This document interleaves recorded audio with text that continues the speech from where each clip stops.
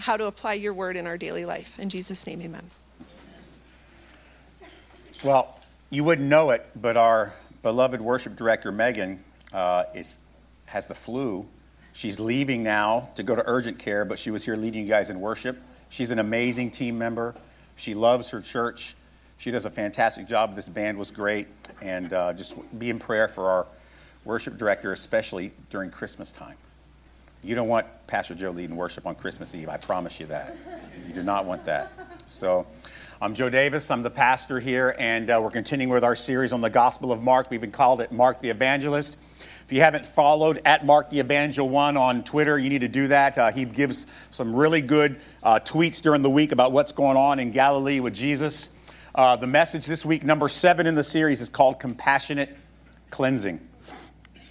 You know, it's really hard to follow up the message last week about healing, but this one is just as important, if not more so, when it comes to eternity. So I have a couple questions for you. On a scale of 1 to 10, how dirty would you say you are?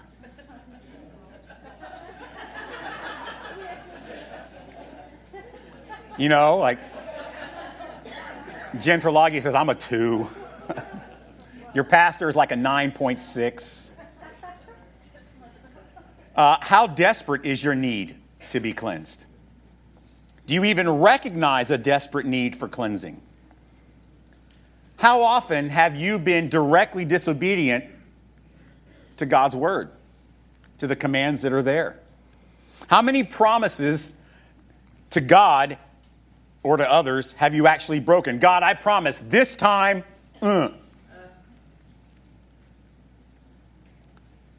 Man is constantly, seems like, trying to bridge the gap between being clean and being filthy, even if they aren't spiritually minded.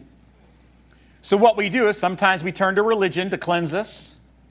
Sometimes we turn to political purity or ideology to cleanse us. Sometimes we turn to philosophy. Just get our mind thinking right. We'll be ready to go. Sometimes we actually turn to philanthropy to cleanse us. We think if we give away enough, then we'll be cleansed from all of our filthiness. We're constantly trying to bridge this gap between clean and unclean, even if we don't recognize it. Jumping through certain hoops to perhaps prove our worthiness of God's blessing. But what's interesting is in the midst of us trying to be clean, the scripture teaches us that Jesus actually desires to seek out those needing cleansing, knowing that we are powerless ourselves to cleanse us in any way, shape, or form. As a matter of fact, Jesus sees us in our unclean state, in our desperate situation, and because of our desperate unclean situation, he, the scripture says, is moved with deep-seated compassion for his children. Isn't it interesting? Our uncleanness is what gives Jesus the most passion to enter into our lives. He's not passionate about entering into the lives of those who are clean. He desires fellowship with the unclean. Here's the passage from today, Mark chapter 1, verses 40 to 45. And a leper came to him, imploring him or begging him, and kneeling said to him, if you will, you can make me clean. This is Jesus going from Capernaum to the next town. He's in the countryside in between two towns, and he by chance runs into this leper. Scripture says, moved with pity or compassion, he stretched out his hand and touched him and said to him, I will cleanse you, be clean. And immediately the leprosy left from him, and he was made clean. And Jesus sternly charged him and sent him away at once and said to him, see that you say nothing to anyone. Yeah, right. But go show yourself to the priest. In other words, go about 30 miles to Jerusalem, 40 miles to Jerusalem, go to the temple. Show yourself to the priest and offer for your cleansing what Moses commanded for a proof to them. Go show the priest what's happened to you. But he went out and began to talk freely about it and to spread the news so that Jesus could no longer openly enter a town, but was forced out into desolate places, and people were coming to him from every quarter. So we like to look at three applications of Scripture. The first one is history. What about man? What does he do, and why and how does he do it? I want to talk about a leper's lucky day. First of all, you have to understand leprosy was an extremely heavy burden in the first century.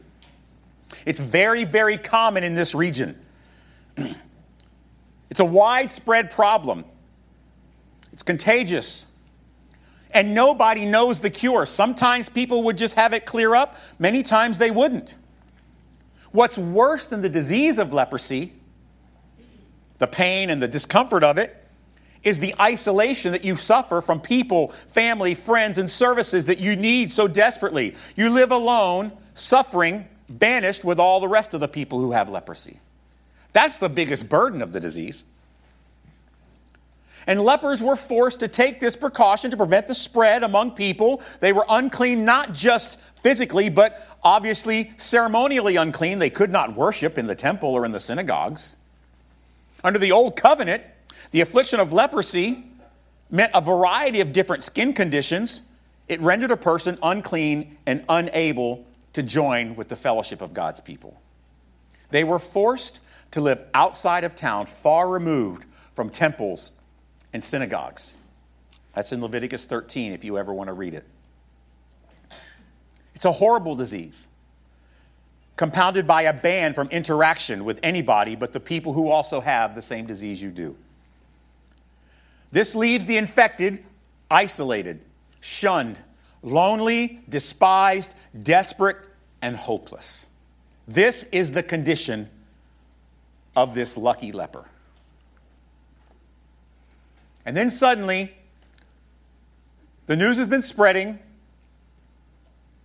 and he sees this guy, Jesus, walking to the next town. I call this sovereign favor. And you'll see me use quotations here. For those listening on the podcast this week, I'm using quotations. Just remember that in your head. Random chance. This leper crosses paths with Jesus as he's walking to the next town. This particular leper, not just any leper, this one, with this personality, with this history, with this disease, in this location, at this time. It is a particular specific person. And he confesses Jesus' ability and notes that the Savior's exercise of it depends entirely upon whether Jesus wants to. Jesus, if you want to, you could certainly cleanse me. It's your power, it's your choice. I'm here, I'm ready, I'm willing, but it's up to you. And Jesus says, I got you. Now, I'm going to cleanse you.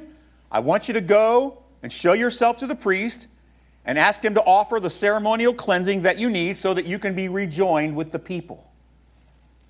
You see, once you were healed of leprosy, you could not return to society unless the priest had examined you and confirmed, yes, the symptoms are gone, and there has been a ritual sacrificial cleansing ceremony that shows that you are now cleansed from this disease.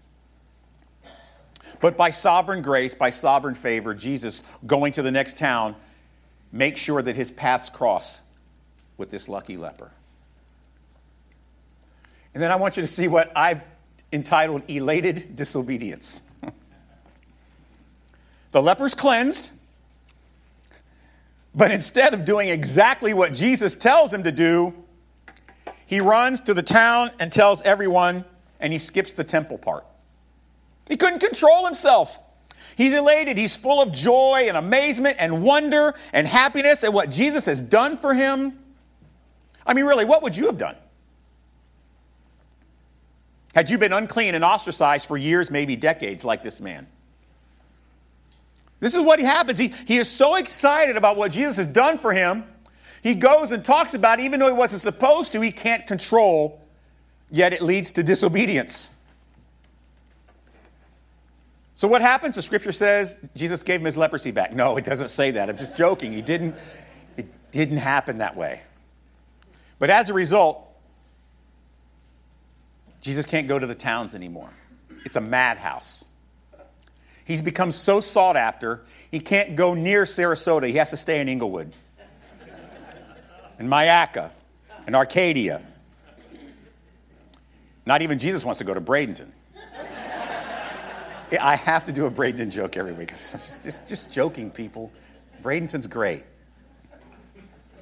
All right, so that's the history. Let's talk about the spiritual. I want to talk about this sovereign compassion. Do you think that this man's disobedience came as a surprise to Jesus? Do you think that Jesus was surprised, first of all, that, wow, a leper, I didn't know I was going to meet one of these along the way? And do you think he knows when he heals the leper that he will disobey and go tell everyone?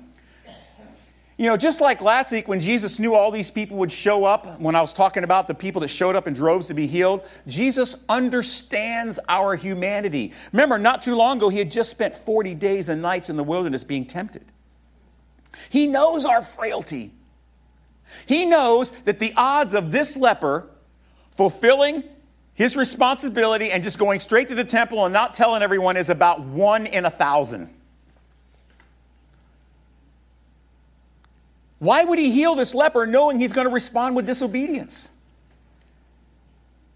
Yet for some reason, he still has this deeper level of compassion and desire to cleanse this particular leper.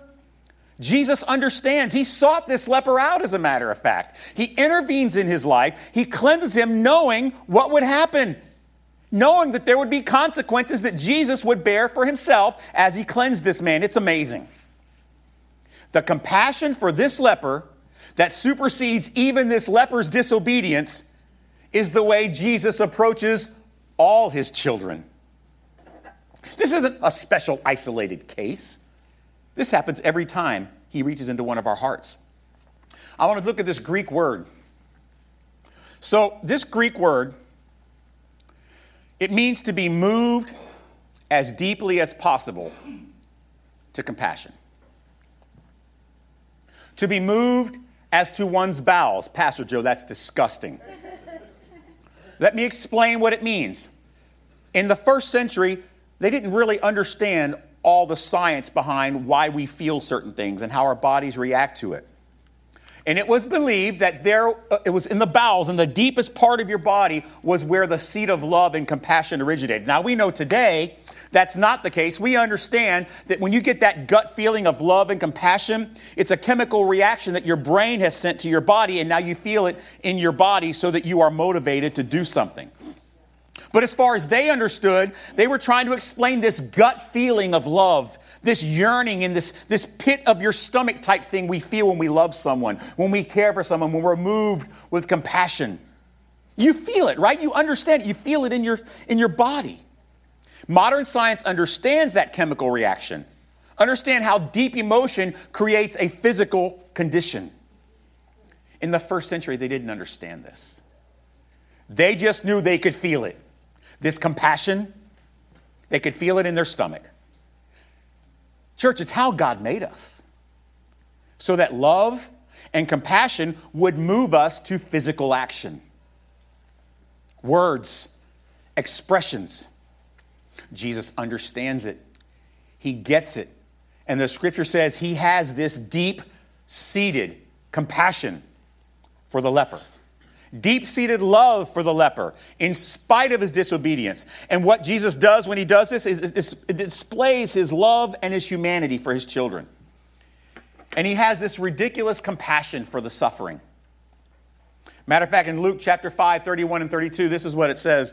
And Jesus answered them, "Those who are well have no need of a physician, but those who are sick. I have not come to call the righteous, but sinners to repentance." He makes this tie between the sick and the well and the righteous and the sinner. And what Jesus is saying is, I have no interest in the well. I have no interest in the righteous. I have interest in the sick and the sinner. He felt the man's pain. He felt the agony of this man's isolation, his physical distress, his social isolation, his religious isolation.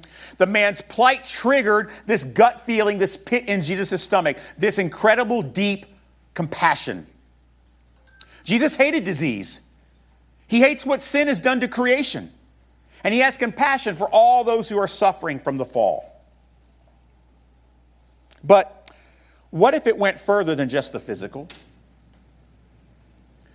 Jesus has incredible compassion for what sin has done to us spiritually, the leprosy of sin.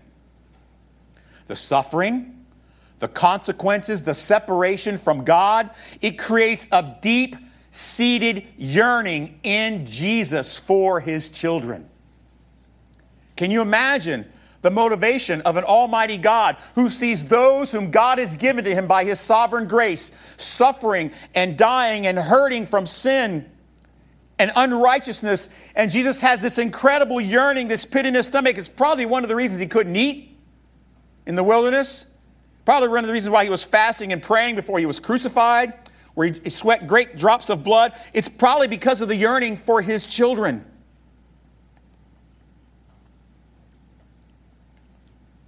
This is what motivates him. So that gives us the compassion for the suffering. And then there is compassion without religion. Here's what he says in Luke. And he says to the spiritual people, the ones who are righteous that don't need him.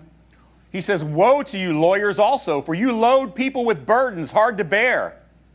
Remember, by the way, lawyers. Remember I told you the first week that scribes and lawyers were kind of the same people? He's not talking about like personal injury attorneys here. He's talking about religious law experts. Woe to you lawyers, for you load people with burdens hard to bear, and you yourselves do not touch the burdens with one of your fingers. In other words, you don't touch the unrighteous. Woe to you, for you build the tombs of prophets whom your fathers killed. Religion could only provide regulations to recognize the disease, verify when it is gone, and outline ritual procedures for restoring the person's ceremonial cleansing. And while religion had the power to banish and brand and isolate and condemn a leper, religion was powerless to cleanse him, restore him. Religion could never restore the leper to fellowship. Religion could only exclude him. It's very similar to how religion works with our sin, is it not? But Jesus provides the healing that the law stipulations never could. Jesus' compassion on the leper was not, okay, I will cleanse you, but you got to do this, this, this, this, and this. And then maybe I'll cleanse you. No, Jesus says, you're right, I can cleanse you, and you are cleansed. Boom, bam, done. Even though I know you're fixing to do exactly what I told you not to do. So then we have compassion despite disobedience. I love Romans 5:8. Paul says, but God shows his love for us in that while we were still lepers, still sinners, Christ died for us. See, deep-seated passion for a man suffering in a fallen world, despite man's disobedience before it even happens, is Jesus. Jesus looks past what he knows will happen because his compassion for this filthy sinner is so incredibly great. Jesus knew the leper wouldn't follow his commands, yet he still touched his life. To me, this is the core of the passage today. Once again, this all validates Jesus as the Son of God. He has the authority greater than religion, authority greater than disease, and authority greater than sin. He overcomes all three of those, right? He's better than religion, he's better than leprosy, and he's better than disobedience. All three he takes out with one fell swoop. But I want you to see that compassion always has a cost. Galatians 3:13, look at this.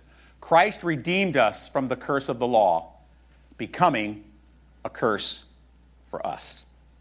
See, even as Jesus had compassion and cleanses the leper, why? Because he can. It never comes without a cost, an impact on Jesus himself. And because the leper goes into the town and tells everyone Jesus can't go into the towns anymore because of these frenzied crowd, the cost to Jesus in this story is a fascinating contrast. I'm going to take a small quote from a guy named MacArthur. He says, the leper, an outcast, having to stay in isolated places, is now into the city. Jesus, because of the leper, ended up in isolated places. Jesus trades places with a leper. This is the spiritual application of what Jesus does for us when he cleanses us. He trades places with the filthy on the cross. All right, let's look at the personal. I want to talk about how cleansing is for the filthy. It was the Sunday sermon preview, the social media thing this week. Thankfully, God's mercy is not contingent on our obedience. I had a lot of you say, amen. You could relate to that, a lot of you, right? Like a bunch of you liked it. Some of you loved it. I love you that loved it. That was good. For me, one of the best things about my Jesus is how well he knows my flaws. Even my deepest, darkest thoughts, I would never tell any of you about. He knows about my past disobedience. He knows about my right now disobedience. And even my future disobedience. Yet he still interacts with me. Even further, he still seeks me out while I'm in my unclean state to cleanse me and save me. And the same is true for all of you. That's the best part about our Jesus. He doesn't interact with us because we have achieved some sort of religious hierarchy, some sort of level of accomplishment. As a matter of fact, Jesus says, I don't care about people who think they can accomplish things. I want people who are desperately filthy. Ephesians 2, 4 and 5. But God, being rich in mercy because of the great love with which he loved us, even while we were in our trespasses, even while we are unclean, while we are lepers, made us alive together with Christ. By grace you have been saved. He still covers us with mercy and grace, even in the midst of our self-imposed leprosy.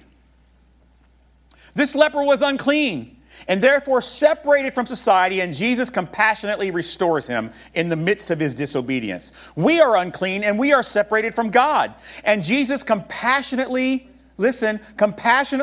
completely cleanses us. Why? So we can reconnect with the Father. He knew this leper wouldn't be able to control himself. But it doesn't cancel out Jesus' deep-seated gut, stomach compassion for him. It's amazing patience, it's amazing compassion, and grace to undeserving lepers, i.e. sinners. This is the nature of God's grace. This is the essence of who Jesus is as it relates to all those souls the Father has given to him. He says, all that the Father has given me will come to me, and no one can pluck them out of my hand. He's going to do whatever it takes. Matter of fact, this passage in 2 Peter chapter 3 is great. The Lord is not slow to fulfill his promise, as some count slowness, but is patient toward you, not wishing that any should perish, but that all should reach repentance.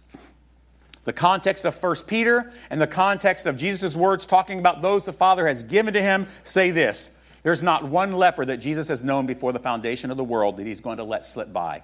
He has such a deep, yearning, gut reaction, compassion for us and sympathy for us. He's going to do whatever it takes to reconnect us to the Father.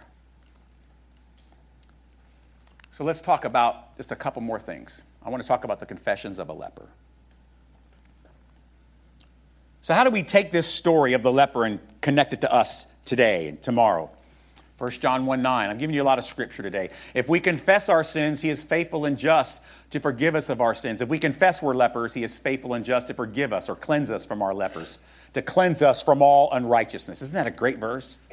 If we say we have not sinned, if we say we're not lepers, we make him a liar and his word is not in us.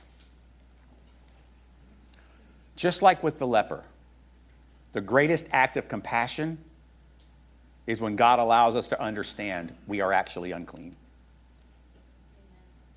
If you don't see yourself as a leper, if you don't see yourself as unclean, you won't be in the place to ask Jesus to cleanse you. Respectable people don't see themselves as unclean. They don't see the need. But those of us who know we're unclean are desperate for cleansing and know that our religion is powerless to deliver it. Ironically, once we begin to recognize the extent of our spiritual leprosy, that's when hope begins. Hope begins when we are face to face with our spiritual leprosy and our amount of uncleanliness, our own filth. And once we recognize that, that's when we say, wow, I'm desperate. And Jesus provides the hope. And so with that, I just want to talk about hope for lepers. Some of you are here today, right now, and you're so overwhelmed by your own filthiness. You're convinced you don't deserve an audience with Jesus. You don't deserve to even cross his path. You don't deserve his cleansing. I mean, who are you to expect such a rich interaction with our Lord? I mean, not only have you been disobedient in the past, you're disobedient now, and in your heart of hearts, if you're honest, you know you will continue to be disobedient tomorrow. You don't want to. You want to be better, but you're overwhelmed with just how filthy you really are. Filth that nobody even knows about. You're unworthy, you feel, like you have no hope of ever becoming worthy, and you might feel that cleansing is unattainable. But because of the deep-seated, pit-in-his-stomach compassion of our Jesus, the hopelessly clean have great hope. Maybe you feel unclean because of things that have happened to you beyond your control. Things you just can't talk about. Victimization, abuse. I mean, nobody asked for leprosy, but they got it. So maybe that's why you feel unclean. You've been through a trauma that was no fault of your own, but you feel like half a person. Maybe you're unclean because of things you have done. Decisions you've made, actions you have taken. Some sort of secret sins you can't ever talk about publicly. On the outside, you look clean. On the inside, just skin deep, you know you're absolutely filthy. Well, you're right. But lucky for us, the compassion of our Jesus overwhelms even the filthiest. Today, it's possible that today, right now, you are, just like the leper, sovereignly crossing paths with this message of the compassion of Jesus. Perhaps today you are one of those that is being given the gift of faith. And today, just like the leper, you can say, Jesus, if you will, I know you can make me clean. The compassion of Jesus cleansed this leper. And it's exactly how Jesus can cleanse you today, right now, maybe even as I speak. The compassion Jesus has for us is so deep-seated. It's how Jesus works. He does whatever it takes to cleanse, no matter the cost to him, even to the cross. No matter how filthy we are in the past, no matter how filthy you might be right now, and no matter how filthy you might get in the future, the compassion of Jesus overwhelms all of it.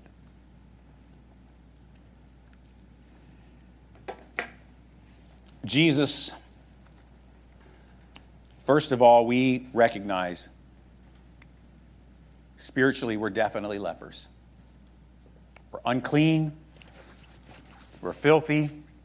We do a good job of deodorant and hairspray.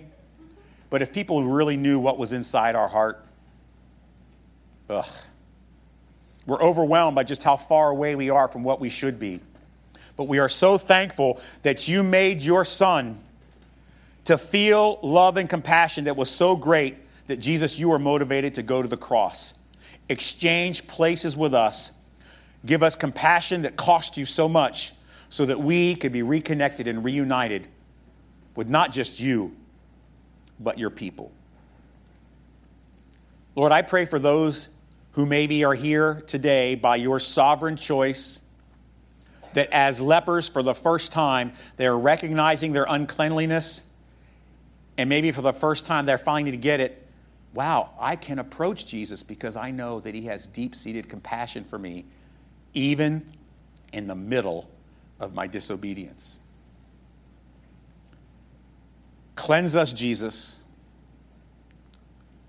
We ask for this in Jesus' name. Amen. Guys, I want to thank you today. Know Megan for a closing song. I'll be praying for her. May God grant you his peace and his cleansing this week. May his face shine upon you, and I can't wait to see you next